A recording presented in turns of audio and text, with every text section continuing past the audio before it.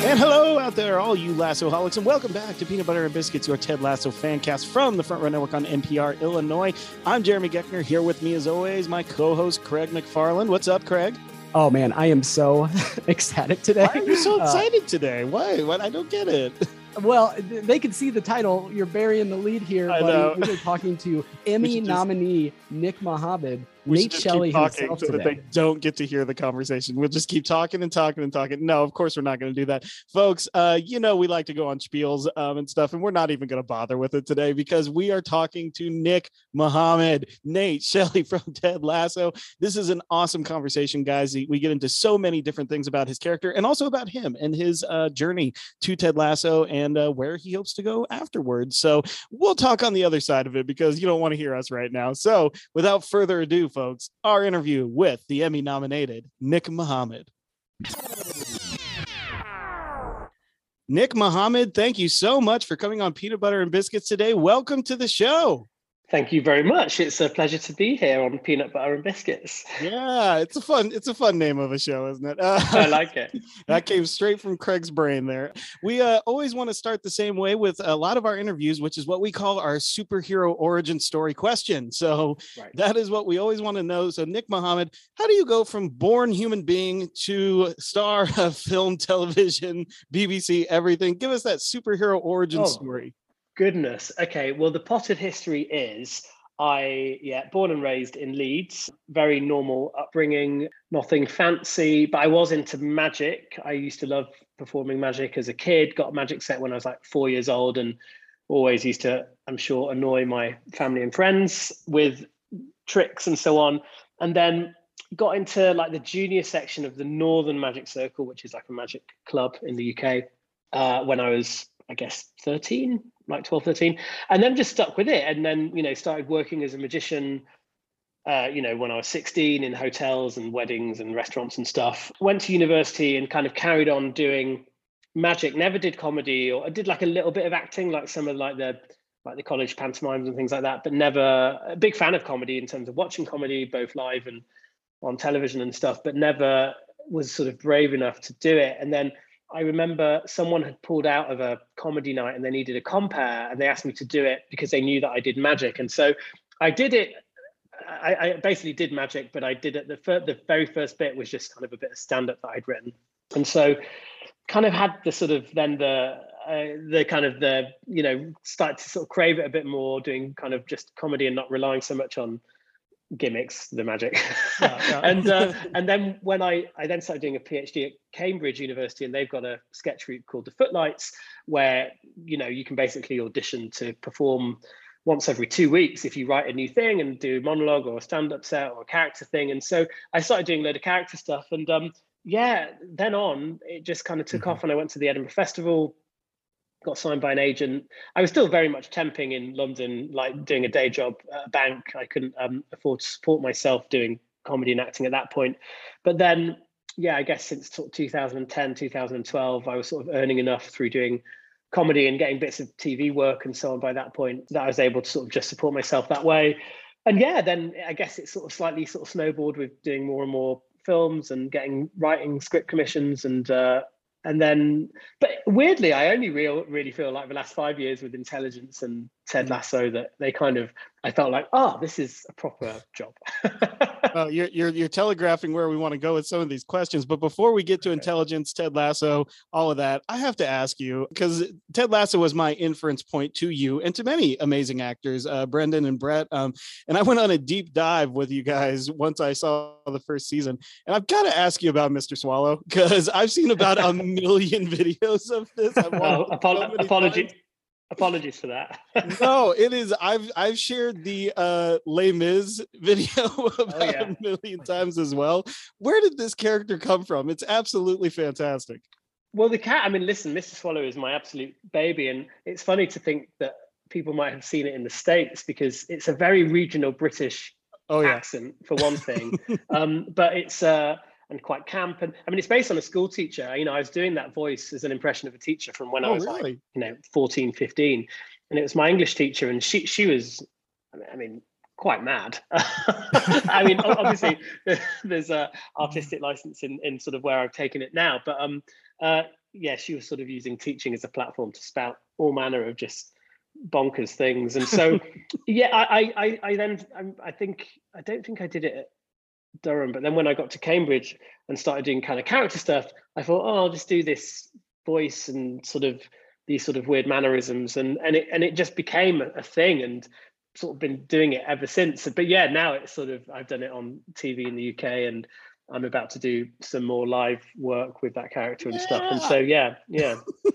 Well, Jeremy and I are both musical theater geeks. In fact, that's how we met. So it's great. I saw the Les Mis clip this morning, and it was just, I mean, it had me just in stitches. It's so funny. Thank you. It's wonderful. And you mentioned also, in addition to your acting, the writing you do is really prolific. We actually had a chance to chat with one of your castmates, Mo Judy Lamore, and he was talking about how when you're getting ready for that landmark scene in season 2 with Ted, you're preparing for that, but you're also writing intelligence on your laptop at the same time. So I'm just wondering, how do you stay in your headspace creatively? How do you keep all this segmented, and how do you do what you do? I think Mo told me that he had said in an interview that he had mentioned that, and then was really sweet and came up to me and was like, oh God, I feel like I sort of saying that you weren't really concentrating or weren't focused on that scene. I'm like, oh God, no. I mean, there is an element of truth to it, in that I think, whilst they're like moving the camera and lighting the scene, I was like, well, I'll just take a bit of time out. And I don't know if I was writing it. I think I was probably editing, doing edit notes on intelligence or something. I think that was time for that.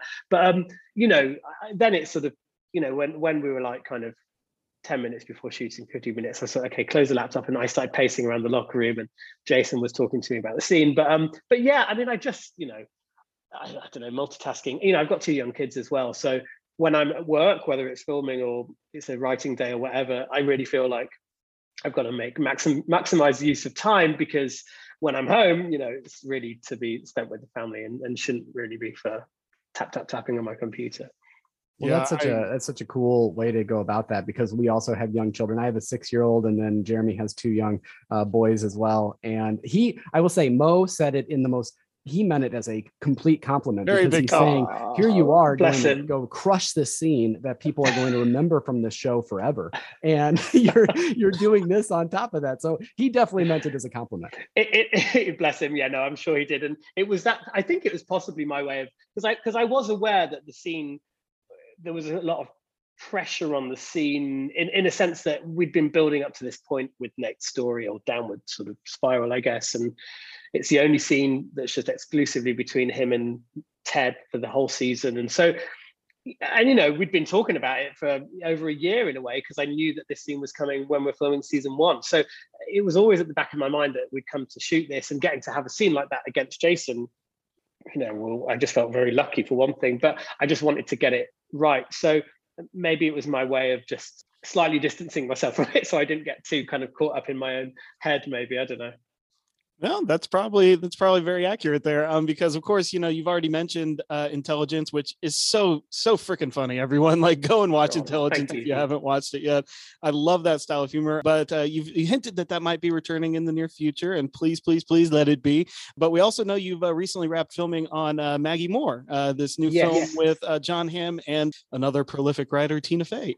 So what can you tell us about that movie before we get going? It's directed by John Slattery, correct? Yeah, and listen, I'm a huge Tina Fey fan, huge Mad Men fan. So when John Slattery and Jon Hamm, I was like, this is I had to be careful not to fanboy them too much. Right. Yeah, it was a strange old thing that came about. I guess it was this time last year, maybe a little bit earlier, that I found out that I was going to do it, and it's sort of very loosely based on a true story of a very sad story of 2 women of the same name who were murdered, and it's unsolved. They don't know why they were murdered, and they suspect that it was a contract killing, that they just got the wrong person, that they took out the wrong person. I mean, it's horrible. And so it's about the investigation of that case. And whilst there are definitely moments of sort of humor in it, I mean, it's very much it's almost a thriller in some regards, a bit like Fargo, I guess, tonally, but like set in the desert. So it's got this really interesting tone that sort of walks this sort of fine line of, quite, dark stuff, and macabre stuff, you know, John and Tina Fey are in a kind of like a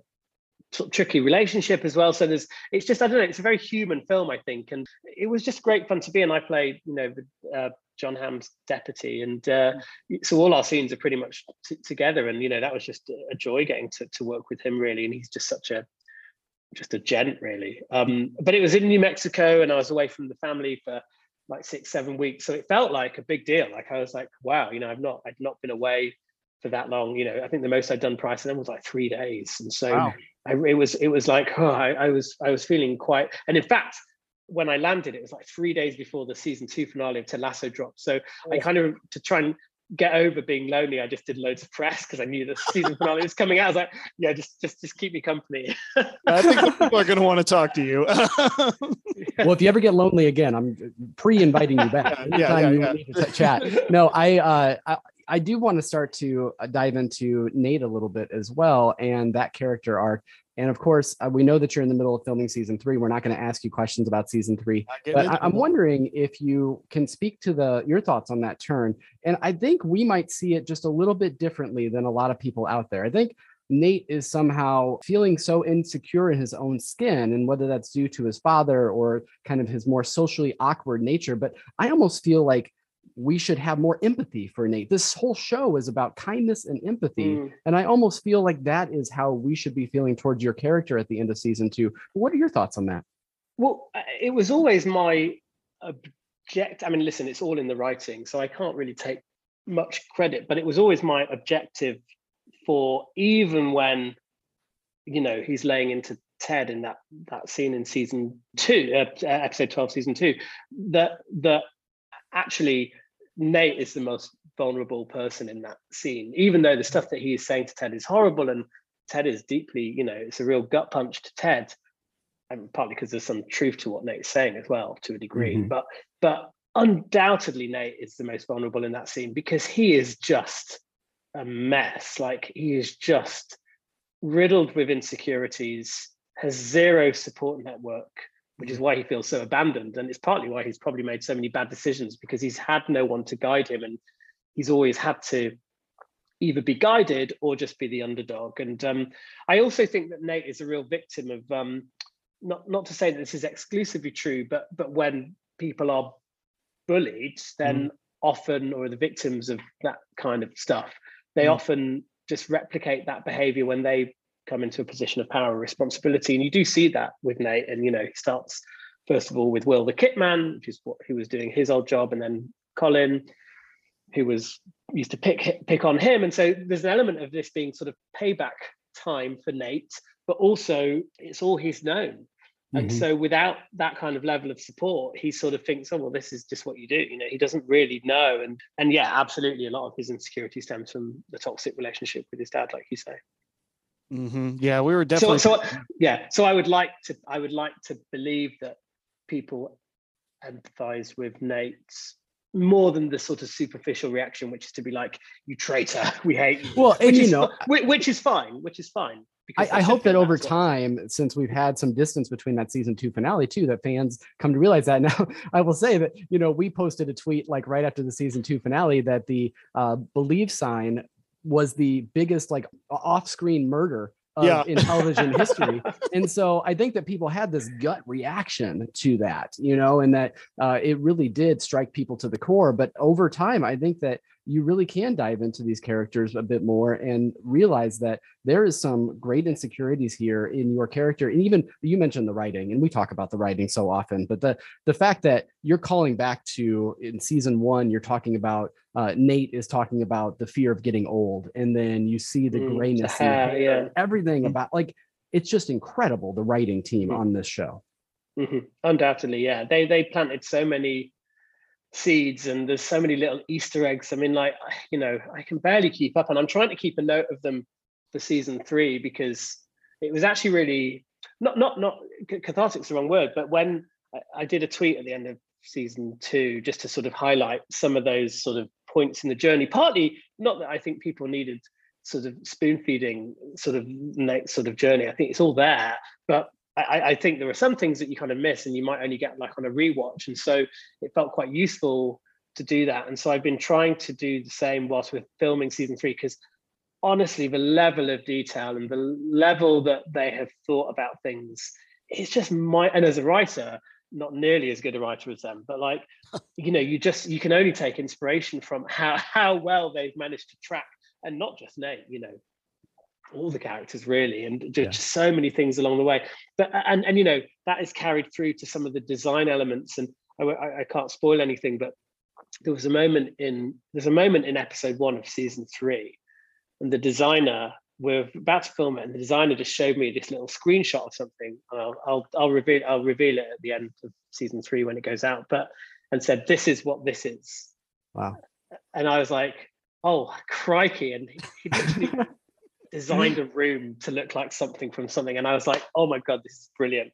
And it speaks so much to the attention to detail across the writing, the casting, the crew, the effort that the crew put in to kind of make the show what it is. And it's only that if anything, they've upped the ante on season 3 in that kind of way. And I will just say, I know Jeremy has a question next. I don't want to filibuster you here, Jer, but you are humble, because your writing on Intelligence is wonderful. And Jeremy promoted it earlier, but really, if people are waiting for season 3, go and check out Peacock and go and check out Intelligence, because you and David Schwimmer have this chemistry, and like the writing on that is so poignant and witty. It's like the anti Ted Lasso in that instead of being so compassionate and self-affirming, it's just David gags. Schwimmer's got that in spades, but now he's the arrogant American. It's so great. So anyway, Jeremy, you can go on with your question, but I wanted to make sure that you are a great writer, sir. Thank you. That's very kind of you to say. Yeah, before my next Nate question, just off of that riff, the very first time we see David Schwimmer in that show, and he's listening to Well-Dressed Man and just keeping everybody blocked on that moving sidewalk. Yeah. I just thought that was like the biggest laugh out loud moment for me. Oh, thank you. That's very So kind. perfect. But you did make mention of the Twitter thread that you did at the end of season 2 there. And you also mentioned in that around that episode that it goes all the way back to For the Children from season 1, episode 4. And, you also mentioned there that Jason then told you kind of the whole arc of Nate at that point. And when Craig and I were talking about it, really gave us the same comp, which was the story of when J.K. Rowling told Alan Rickman the whole arc of Severus Snape in Harry Potter. So I just wanted to know, like, what did that do to your thoughts about this character? What did that do to your process about this character? Because you'd already been acting as Nate, and then you get this whole arc laid out in front of you. Like, what did that do to your process there? I think you just all, because they did it so well in terms of drip feeding little bits of information across, those, 22 episodes going up to the end of season 2. They did such a great job of planting every single seed. I always had kind of questions, but I just always would just keep it just at the back of my mind. It's the same with where I know season 3 is another roller coaster for Nate.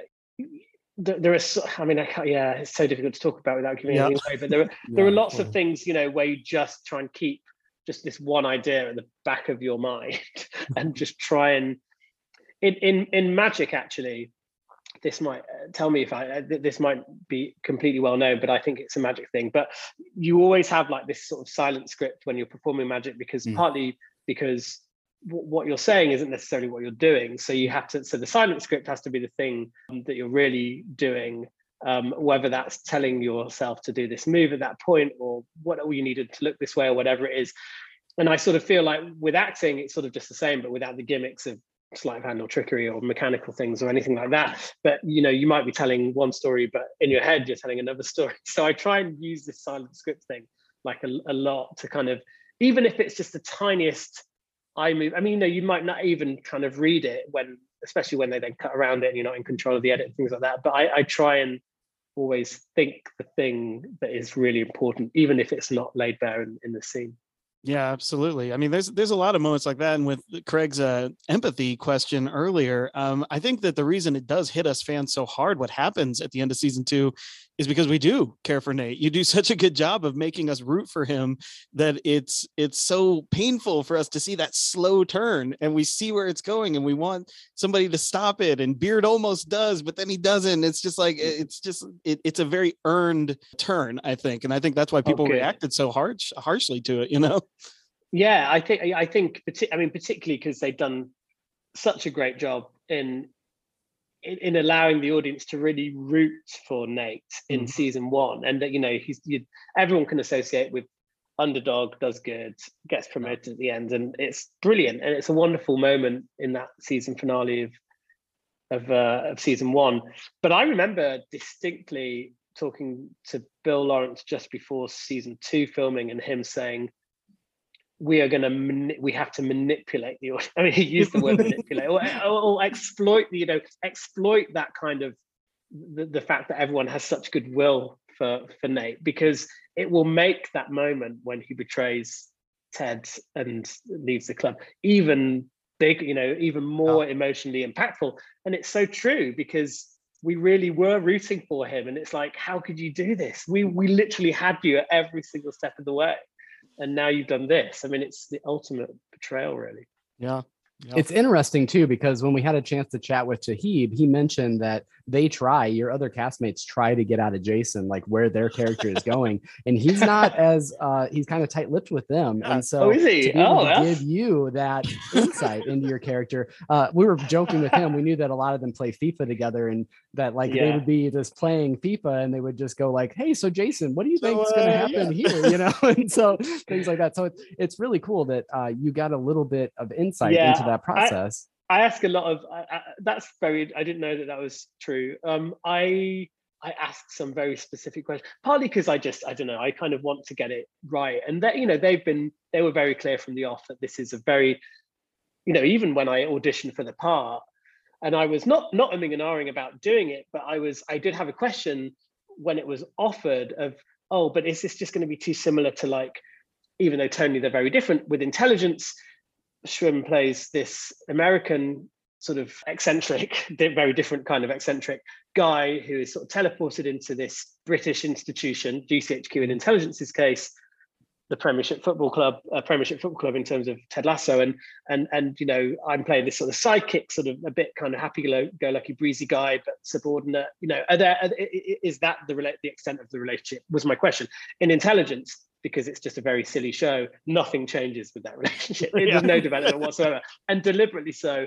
And they were like, with Ted Lasso and Nate, they were like, no, this is where this. So they absolutely have been true to their word, and they have explained that kind of broad series 1, 2, 3 arc, right from the off. So I have one more deep Nate question, and then we'll get back to more fun. But we've all heard the comparisons. We've heard Jason talk about how this is Star Wars and this is his trilogy and the 3 seasons.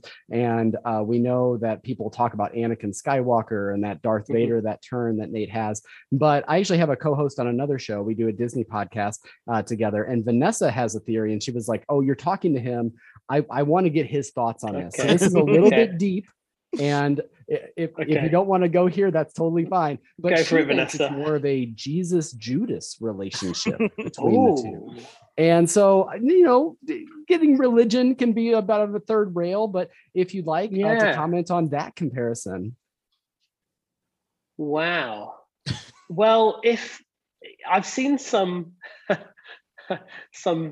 I tried to stay off Twitter. But not stay off it, but there was a time, particularly when season 2 ended, when obviously there was getting a lot of stuff coming through, and I was like, oh wow, and because that's what Nate does in the show, I was like, this is a bit of art imitating life, and I shouldn't pander to, but I have seen some fan art that did picture Nate as Judas kissing Ted.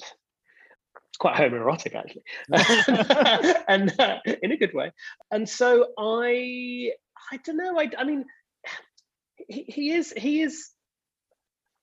I don't know about Ted being Jesus, though. I think that Jason wouldn't want to see him as a Jesus figure, because he's got his issues as Ted. Like, he's not perfect. He means well, and he's quite. I think that if you were to look at, say, Christian values, he absolutely does. Well, I was going to say, be curious, not judgmental. I think there's a lot of judgmental Christians probably, right. Sadly. But I think that he does embody a lot of kind of the goodness in the kind of the human good qualities that we all seek to kind of have. Yeah. And be strong leaders in that respect. I guess if Nate is Judas, it makes him unredeemable, I guess. And without giving anything away. I mean, Judas hangs himself. And, right. I guess goes to hell. Is that what happens in the Bible? Does he go to hell? I think does he go to purgatory? I think Dante said he was in the one of the circles of hell, I believe. So which one? The worst one? Yeah, I think. Yeah, he was in the seventh circle, right? Seventh circle. Oh, yeah. Crikey! Yeah. Oh well. Then that smacks of. Hopefully, that's not where Nate goes. Yeah. Well, I can't comment, but it's an interesting one, as opposed to the Anakin Skywalker theory. Yeah, I mean they're all the same story, really, aren't they? Good versus evil. Yeah, but everyone. What was it? Jason said this to me. Without. Well, it's not even Jason that said. I think it's probably a quote from Lord of the Rings, like "Without the darkness, there can't be light," or whatever. Or is it Lord of the Rings, or is it Star Wars? It's one of the two. But yeah, all Joseph Campbell's hero journey, right? Exactly. Well, getting into something a little bit more happy-go-lucky here. So obviously, we've talked to a lot of your fellow actors, and they always talk about the culture on the set and how much fun you guys have with each other, and that it genuinely is just an amazing time. As we're coming closer to the wrapping of season 3 here, what experiences will you think of when you look back on your time filming Ted Lasso, whether it's the last season or not? I don't know, but actually they've already said, but what experiences will you look back on as you near the ending of the filming here? I think I'll look and listen, I should say, I don't know if season 3 is the end, but we'll see. I'm not privy to that information, but been the most incredible. I mean, it sounds like a cliche, but we have obviously become a family, partly because it just takes so long to film, and they're long episodes now, and we're 3 seasons in, so it takes. If you're not filming, then we're kind of gearing up for it going out, and we're doing some press, and then we've been really lucky to kind of go to some award stuff together. So we've experienced the highs and the lows of it all, and obviously with the pandemic, I mean, we were so lucky to be working, but it was undoubtedly a very precious, sensitive and difficult time as well for everyone. Everyone's going through their different thing, but we were kind of all there to support each other. And so it's just been such an incredible roller coaster. And the fact that it has resonated with so many people is just the absolute icing on the cake. We never anticipated, you always want a show to do well, of course you do, but we never anticipated, I think, the level of love for it. And it feels that now we're filming season 3 in an incredibly privileged position, which comes with some pressure, but that's a really positive thing, because it's just because we want people to feel really rewarded by these stories that we're telling, and it to feel emotionally satisfying, and for people to laugh, still, and I mean, it's just been an utter joy. And particularly, now that it's summer and, we're well into season 3 filming, and COVID is still around, but undoubtedly there are far less restrictions in place than when we're filming season 2. So we have been able to socialize a bit more, and that has just been joyful, because like everyone, there wasn't really opportunities to do that last season. It just feels like, at the end of the day, to kind of be able to get, especially when we're filming in Richmond, which is where I live, by the way. I lived here well before Ted Lasso. Great. I lived here since 2014. And if they finish filming, whether I'm in the scenes or not, we'll go down to Richmond Green for a drink or something. That's been just lovely. Really simple sort of stuff like that has been really nice. Awesome. Well, that's just great. And, we get to have a little bit of fun and hopefully ruin some friendships here. So we've asked your other castmates, we've asked Toheeb and Kola and Mo the same question. But you can put yourself in the role of the manager, because here you are going to be managing West Ham United. But if you are a manager and you're going on a 3v3 match on the pitch, who are you putting on your team for a 3v3? Oh my yeah. People from the show. From the show, yeah. And you can use the if you want, you can do either characters or you can do the actors themselves. Everybody else has kind of done the actors themselves. Yeah. I would, this is my thing. I would put Joe Kelly, one of the creators of the show, who doesn't act in the show, but is a brilliant co-creator, co-writer of the show and an exec on the show. Joe Kelly, Hannah Waddingham, and Mo, because they're so tall. I think that they would be they're just black, right? I mean, they would just like, you try and get past those three, no way. And then I put me. Oh no, I was going to say try and choose three of the smallest people, but I'm just the shortest one on there, and then everyone else is normal height. I was going to say you could pit those against each other and we could run between their legs. I don't know. And then I don't know. You put like three of the brilliant like footballers. Oh, Michelle, I mean, goodness me. Phil's great. Christo is great. Mohash is great. Who plays Bumper Catch. I mean, they're, and just get everyone tied in knots. They're the three I'd pit against each other.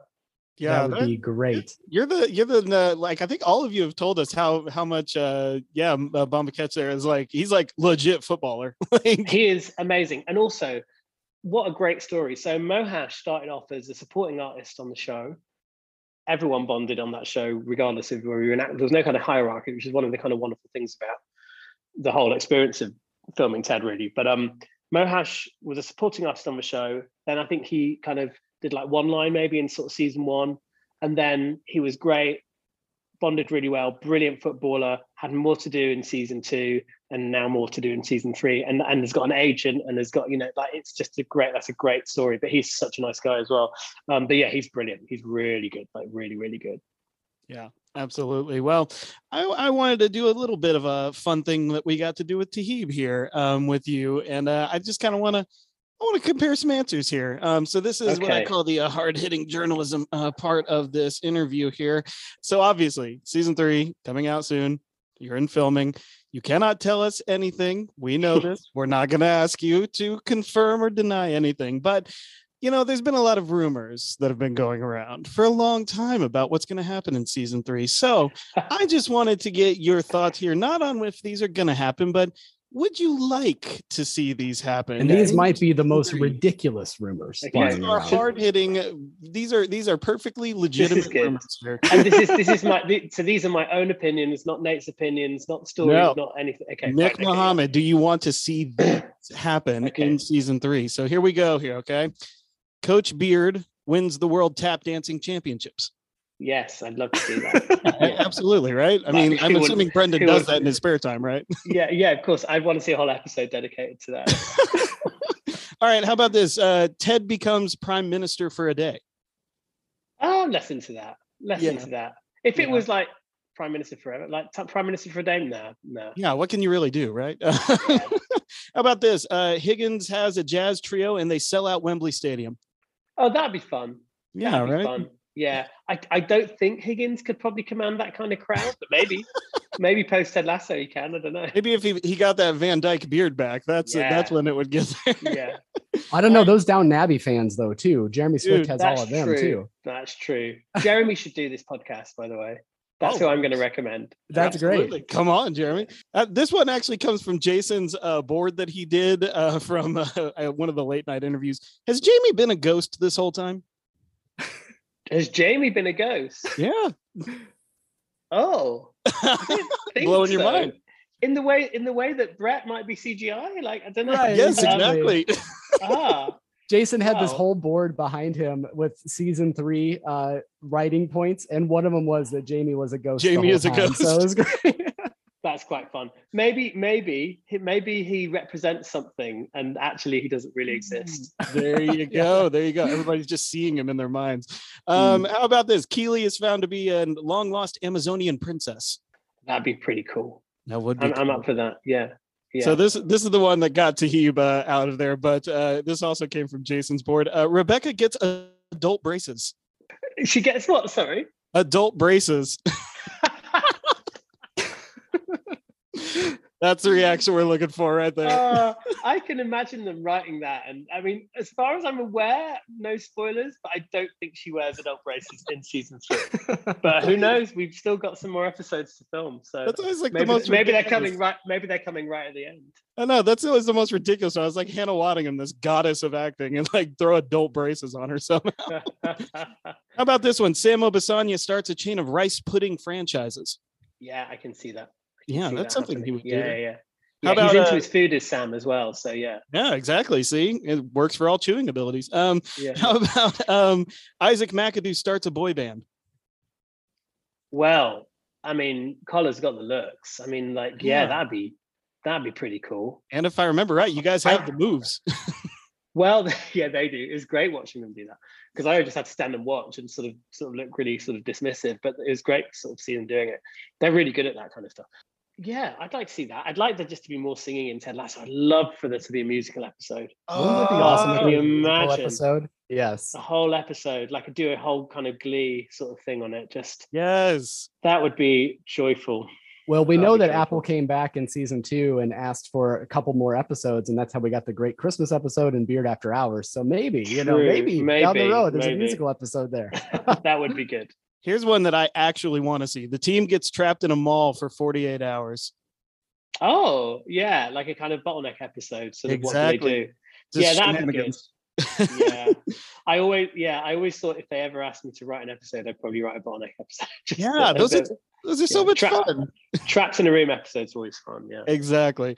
One last one here, and it concerns Nathan Shelley here. So I'm assuming that this does happen because I'm assuming you can do this. But when we see Nate enter the West Ham pitch for the first time, he does 20 consecutive backflips as a show of power.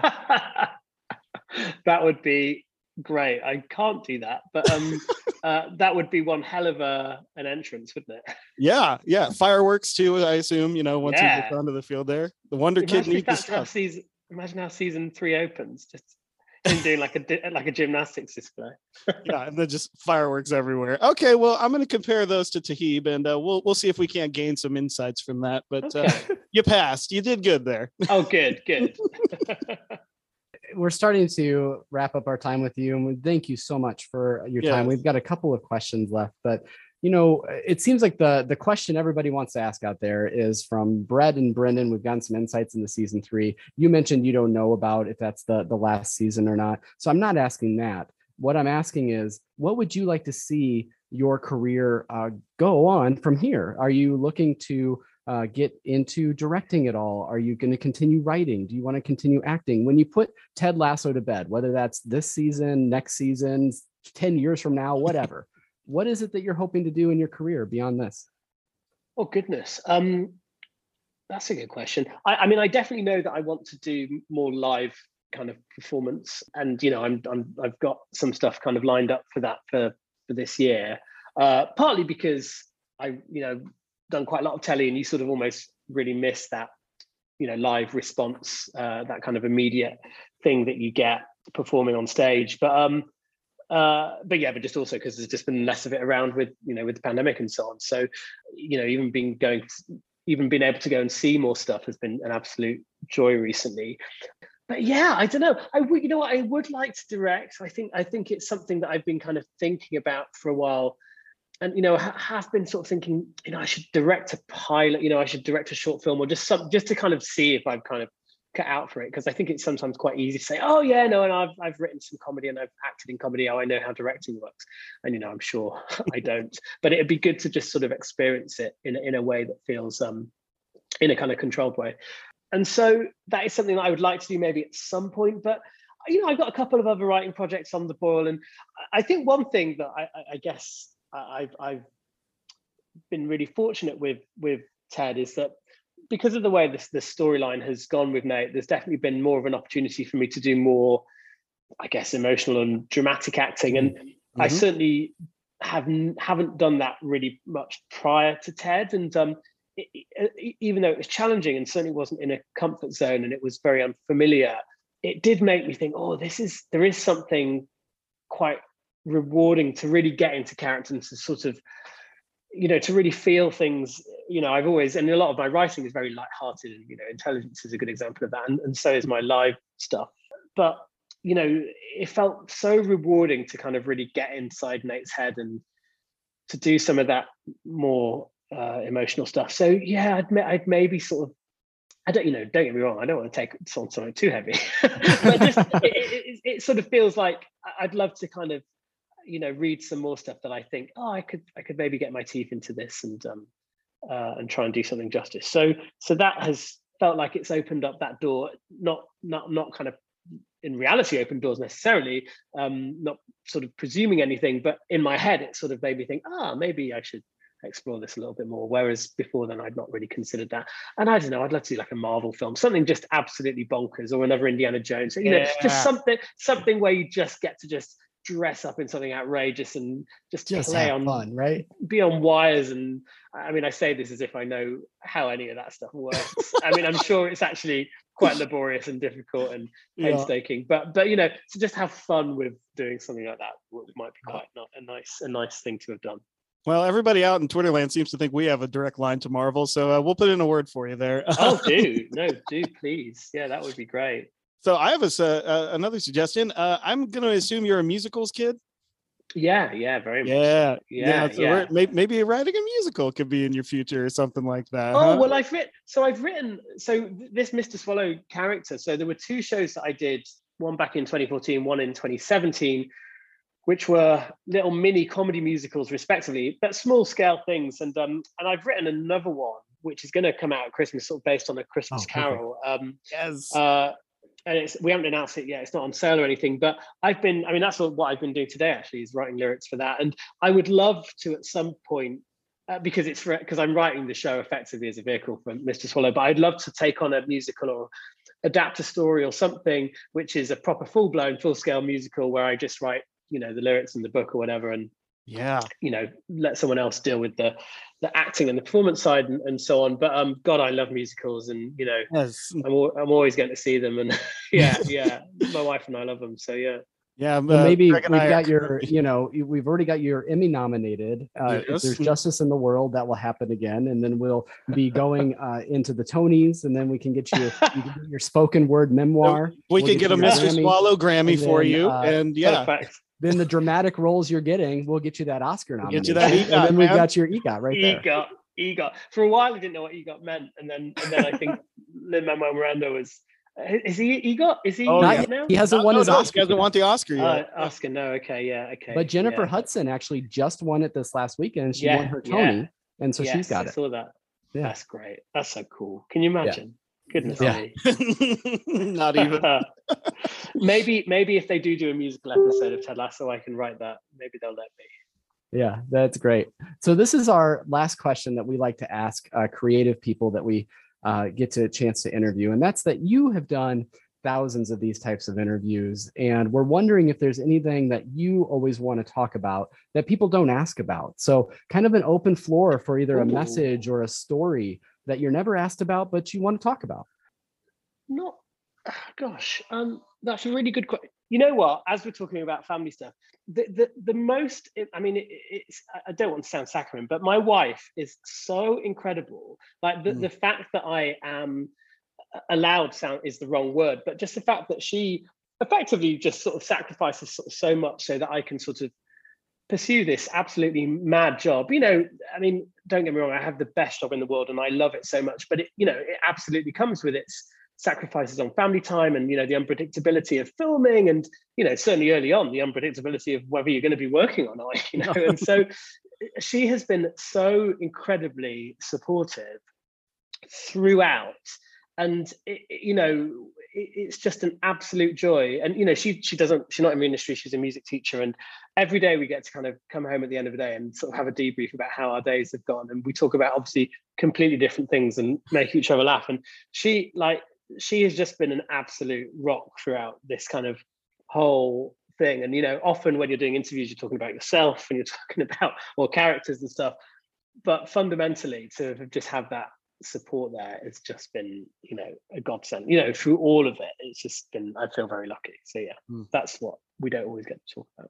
Well, we are also very lucky that not only did we have the chance to talk to you today, but we get to see your art and creativity on screen. And so thank you to you. Thank you to the entire team at Ted Lasso. Let your whole cast know how much, I think that they do know how much this show means to so many people. And just thank you for your time today, Nick. This has just been wonderful.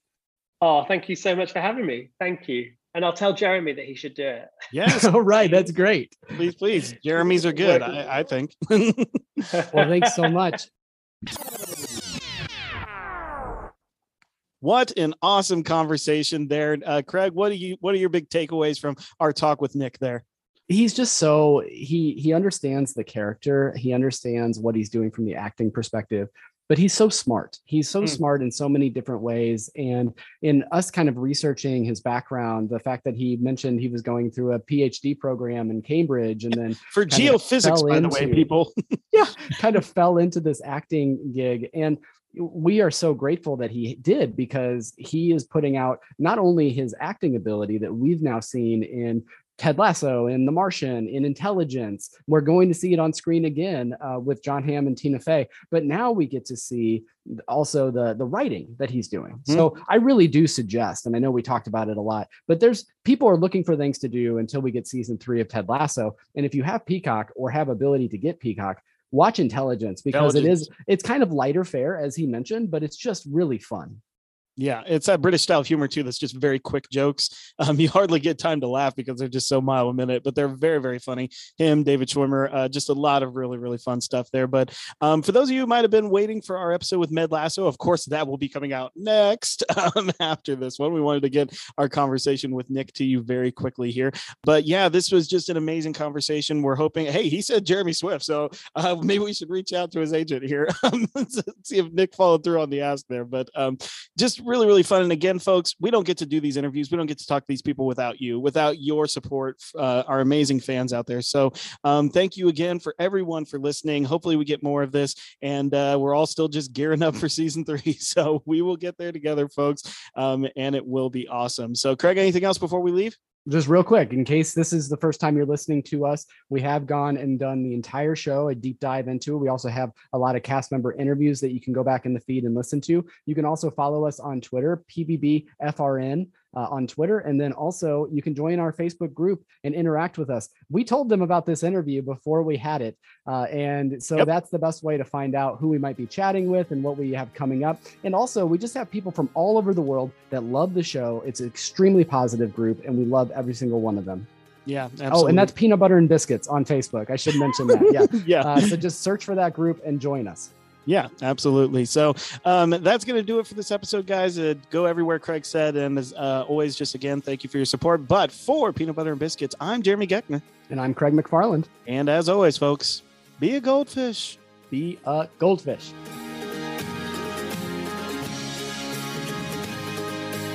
Thank you for listening to this episode of the Front Row Network, a proud Community Voices member of National Public Radio, Illinois. For more from the Front Row Network, including our articles or our other dozens of shows, visit thefrontrownetwork.com or nprillinois.org/programs/Front Row Network. You can also find us on social media by searching for the Front Row Network on Facebook, YouTube, and Instagram, and on Twitter at Front Row Reviews with a Z.